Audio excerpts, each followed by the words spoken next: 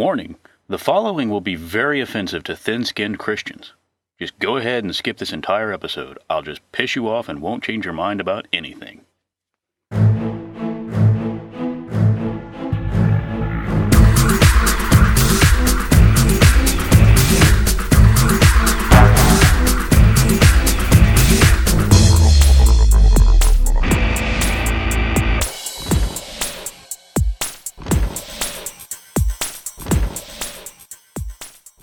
This episode isn't so much about thinking a problem through on all sides, but hopefully it's a side of a well-known story presented in a way that maybe you haven't thought about. There's a legend in these here parts. Centuries ago, a woman is raped by an immortal and is impregnated with his child. 9 months later, she gives birth to a half-breed, part man, part god. He roams the landscape, teaching people how to get out of fights by walking away, how using leftovers in your cupboard, and some careful portioning, to make bread and fish feed much more than it should.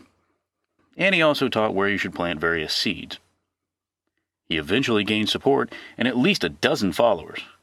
This is the ancient time, so quitting your job and leaving your home to follow some guy around is easier and more dignified than the deadheads of today. One night, this man tells his followers that he's going into town tomorrow. He's thoroughly disgusted with how certain people are trying to survive by selling things related to the church. They have lost their way, and the church should never, ever try to make money. He fears if he doesn't stop this now, in hundreds of years a device will send images to people requesting money for a church they've never even been to. He goes on to say that he knows he'll be captured and tortured and ultimately killed. But fear not, he says, for he'll be back in 3 days. It was later said that his death would absolve all humanity from their wickedness. And so all this comes to pass pretty much like he says. I'm sure you figured it out by now. I'm talking about old Jesus. His death and resurrection is the basis for one of the largest religions on the planet, Christianity. Many believe his death frees them from the eternal torment of their sins. Now, let's enter the land of Dairy Queen and make the very large assumption that the word of the Bible is true. Something very interesting about Jesus comes to light that makes his death much less meaningful. I'll save that suspense to talk about something completely hypothetical. Imagine, if you will, your entire life from birth to death. You could die at any time of famine, disease, getting hit by a truck. That's just part of life. Death. Now imagine at the age of 20, you're approached by a one-eyed Slavic gypsy woman, and she tells you she has a very special gift. And her purpose in life is to give it to others. She tells you that if you suffer 24 hours of tormenting pain, you will live another 80 years. She won't charge anything for this gift other than the 24 hours of pain. She promises no weird monkey paw side effects like your 4-year-old son coming back from the dead and killing Herman. No being stricken with some illness 10 minutes later and living the rest of your life in a bed, nodding your head in Morse code, spelling out SOS. No getting a turkey sandwich with nice spicy mustard, but the turkey's a little dry. Just a guarantee that you would live another 80 years in bliss. You wouldn't believe her at first. But because you're scientifically minded, you demand an entire team of scienticians to study her plan, and they eventually give you ample evidence for believing this cycloptic nomadic woman. Would you do it? Would you suffer 24 hours of pain that would result in over 28,000 more days of peace? By now you're thinking I've set that up so only the mentally challenged, extremely paranoid, or just plain spiteful bastards would turn it down. Of course you take her up on her offer. I've specially worded this so it's a no-lose situation for you. Yes, you'll endure some pain. 24 hours worth. That's not so much suffering considering the payoff. And life is all about pain anyway, physical and mental suffering. You cannot know relief until you know pain, followed by the removal of said pain. So you go ahead with the pain to receive the promised better life. Now before the gypsy starts, a crowd gathers. She explains to them what is about to happen, and they can enjoy the show. Please purchase a t-shirt at the concession stand. For the next 24 hours, people come and go watching your anguish. You feel the worst pain you've ever felt and wish for death. Your back feels like it's on fire, your liver is swollen, and your teeth itch. Finally, at the 24th hour, the pain is gone. All of it. Your back feels great, Your big toe now points forward again, and that rectal problem is cleared up. The gypsy woman smiles at you and tells you to enjoy your long life. You're free to go. You explain to your provisional audience that you're going to SeaWorld and run off barefoot into the sunset as a loon is heard crying in the distance. Somewhere at that same moment, a child is crying softly for its mother. Here's a multiple choice question for you. What are the people in the audience going to think after witnessing this? A. That's the most horrible thing I've ever seen. Did you see that guy's toe? B. I'd gladly suffer 24 hours of that for 80 more years. C. That man is the most noble, self-sacrificing man I've ever seen, and if only someone would write down his ways in a book so I can follow them. D. Glad I didn't have to pay admission. Or E. Man, I got this pebble in my shoe, and I think it's torn open that blister I got from pulling weeds in Mr. McGregor's garden. The correct answer is, of course, C. That man is the most noble, self-sacrificing man I've ever seen, and if only someone would write down his ways in a book so I can follow them. You're thinking that most people would want the same deal for themselves, and yes, that's probably tied with C. But I know that C is at least a valid answer, because this has supposedly already happened. Let me show you. But first, I have to change some things around to make it a bit more plausible. Let's try some substitutions. Instead of being at age 20, you're in your early 30s, just a little bit older. Now, instead of being approached by a gypsy, you're approached by your father. Oh wait, and your father is God, creator of everything. Hang on, it gets better. Instead of saying you'll suffer for 24 hours, it's not even a full day, and 6 hours of it is just hanging around catching some rays. Instead of giving you 80 years, it's eternity. You will live forever. Forever. Think of all the time that has passed, and this is like twice that. You won't live here on Earth, but you'll be given the opportunity to appear to people in statues, tortilla chips, and in bathroom door wood grain at any time of your choosing. You'll be in the greatest place ever imagined, heaven, and eventually you'll be reunited with your followers. You don't need the scientific team to prove anything to you. You know and accept all of this because the man making this offer is your father, God. You know he's never lied and wouldn't hurt a fly. Killing an old man for steadying his precious ark, that's one thing, but he wouldn't hurt his own son. Sound familiar? Sound more plausible? Well, some would say it's in fact not more plausible, but that is precisely what millions of people believe about Jesus. And they believe that he suffered some agonizing ordeal for our sins, and he was incredibly noble for doing so. And what's wrong with that, you ask? His tale is the greatest story ever told, you say. Is it noble to pay a very small price for a large reward? It wasn't a small price, you say. He died. I reply, no, he didn't. He knew he wasn't going to die. He's immortal, and all he did was the spiritual equivalent of changing his pants. He left his current shell and went on to another one in a different plane of existence. Yes, Jesus did pay a price, but it was a price he could easily afford. That brings me to a tangent. So the other day, Cletus, the slack-jawed yokel, is speeding down Johnson Ferry Road. He gets caught and the police give him a ticket. The fine is $150. That $150 means a lot to Cletus. He works as a short-order cook at the Fried Weasel Hut, and now, thanks to having to pay this fine, he can't afford to fill his gas tank for another 2 weeks.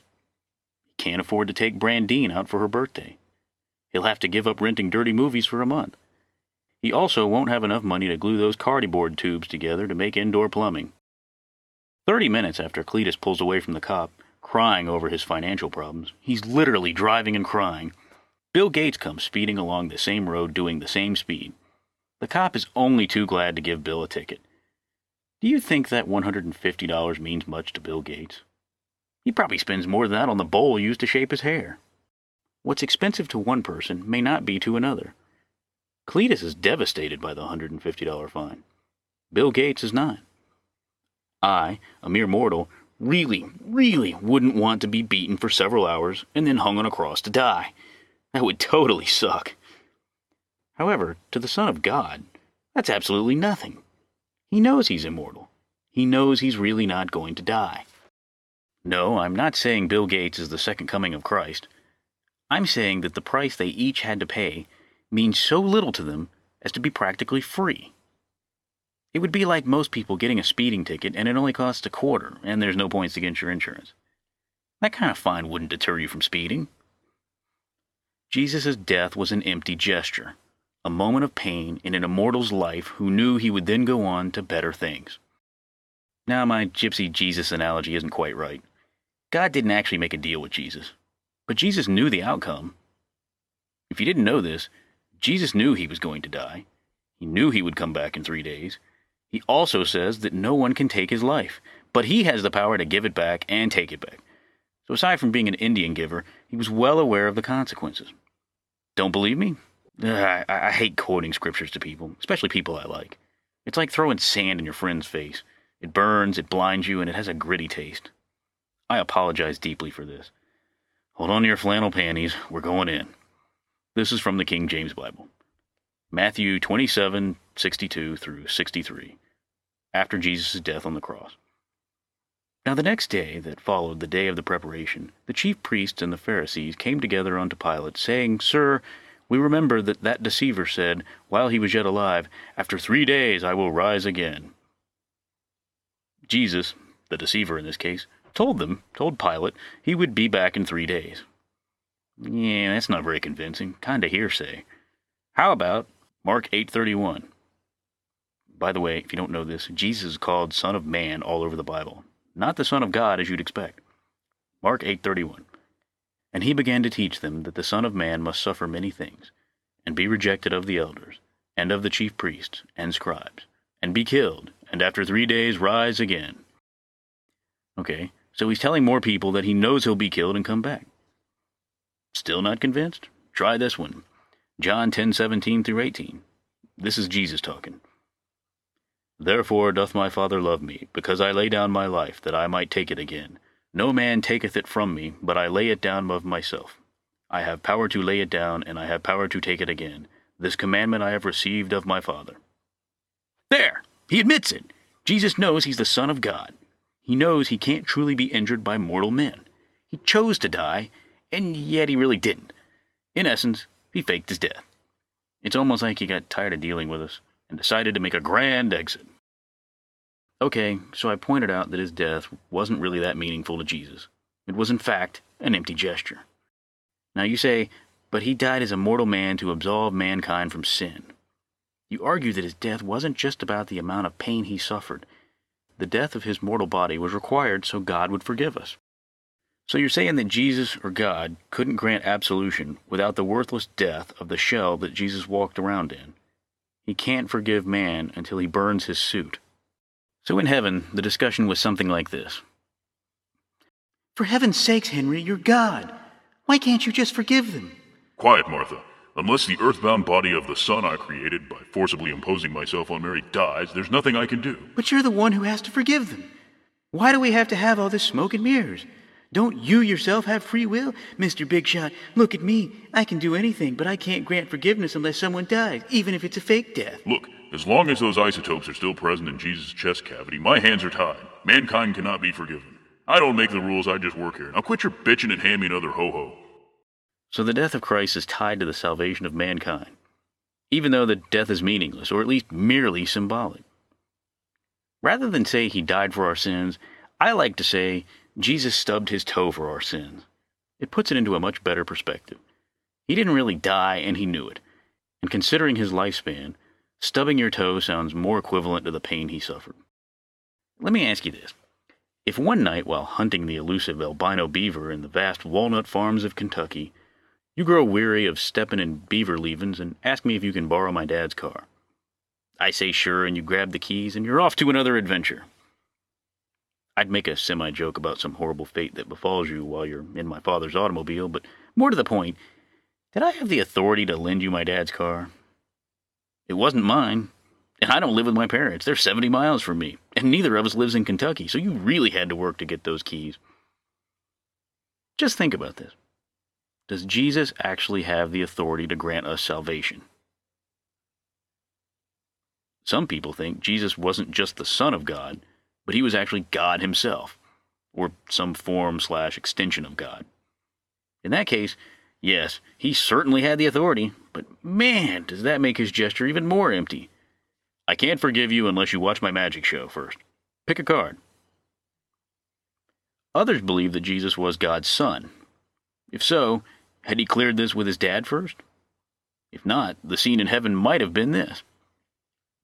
Jesus, I told you to pretend to die so you'd be back in time for supper. I explicitly told you not to go back there making a lot of promises that I'd have to keep. Christ, you do this on every planet. You can't just keep giving people a free ride. They'll never learn for themselves. Now everyone down there is going to run around screwing, killing, and carving graven images, thinking that all they have to do is say, I believe, Jesus, and everything's okay. Gomorrah all over again. You are grounded, mister, for the next 2,000 years. But Dad, I told them to keep the 10 Commandments. Don't but dad me. I hate you. I should have taken Satan's offer. I doubt that's actually how the conversation went. They were probably speaking Hebrew, for one thing. I don't have the answer to this one. For one thing, I don't think such an event ever took place. Maybe there was some guy named Jesus, and maybe he did some really great things, and then he was crucified by the Romans. But did you know that the Romans crucified thousands of people? Some estimates say as much as 500 a day at their crucifixion height. I'm not sure I believe that figure, or at least I find it hard to believe that that was a normal day for any period of time. It just seems like a lot of time and effort to spend killing people that break your laws, and frankly, I don't think the Romans were that stupid. But this shows that Jesus wasn't alone. Think about that. It wasn't just Jesus standing by himself being beaten and later hanging on a cross in an empty field. He was on an assembly line of torture. He was just a single Model T and a whole line of Model Ts. They had a line of guards. Next, some poor bastard is thrown into a ring where the public can see that justice is being done. Throw stones at him. 10 minutes later, he's taken away. Next. Some other poor bastard is brought in and stoned. Next. So even if you still think that Jesus didn't perform an empty gesture, realize that thousands more mortal humans died on the cross for real that same year. There were thousands of real deaths before him, and Jesus' death didn't stop the thousands of real deaths after him. What is the pseudo-death of a god compared to the real suffering of thousands? If you haven't noticed, I've made reference to the Bible in several episodes. That's because I think it has an unduly amount of influence in today's society. My experience has been that a lot of people like to talk about God and occasionally quote the Bible when it suits their needs. But most people don't really go by that book. Most people haven't even read it. And I'm including people who consider themselves religious and go to church multiple times a week. I made it a point to read the Bible a year ago. It's full of the most amazing crap you've ever heard. Maybe I'll do an episode of the weird crap someday. Here's an example of something you probably didn't know. King David peeped on some woman naked and liked what he saw. So he had her husband sent to the front line of a war so he'd be killed, and then David could have her all to himself. There's also this guy who talks to olive trees and vines for guidance. Moses had an equal named Aaron. All the things you hear about Moses, Aaron was there too, and he's mentioned just as much in the Bible. But you don't hear that much about him. Maybe it's because God killed Aaron for telling God that some people doubted him. Maybe that's where "don't kill the messenger" got started. I strongly urge everyone to read the Bible, especially if you don't believe it. It won't make a believer out of you, but it will make you understand people better. Ned Flanders once said, "There's some things we don't want to know. Important things." After reading the Bible, you understand that's not a joke. I don't think most people really want to understand their world. Just keep the status quo. Since you're listening to a podcast, I'll point out that there are several sites where you can download free MP3s of someone else reading the Bible to you. Give it a try. Man, is it boring. Good luck. I have no evidence of the Bible's truth any more than I have evidence of leprechauns. Wait, let me rephrase that in a different way. I have just as much evidence of the Bible's truth as I do of leprechauns. And I have much more plausible explanations for what happens around me. When presented with differing evidence, I will reevaluate my beliefs. Maybe leprechauns do exist. If you don't hear another episode, you'll know Jesus came back and kicked my ass. See you next week. Visit our website at logicallycritical.com. Send feedback to podcast@logicallycritical.com.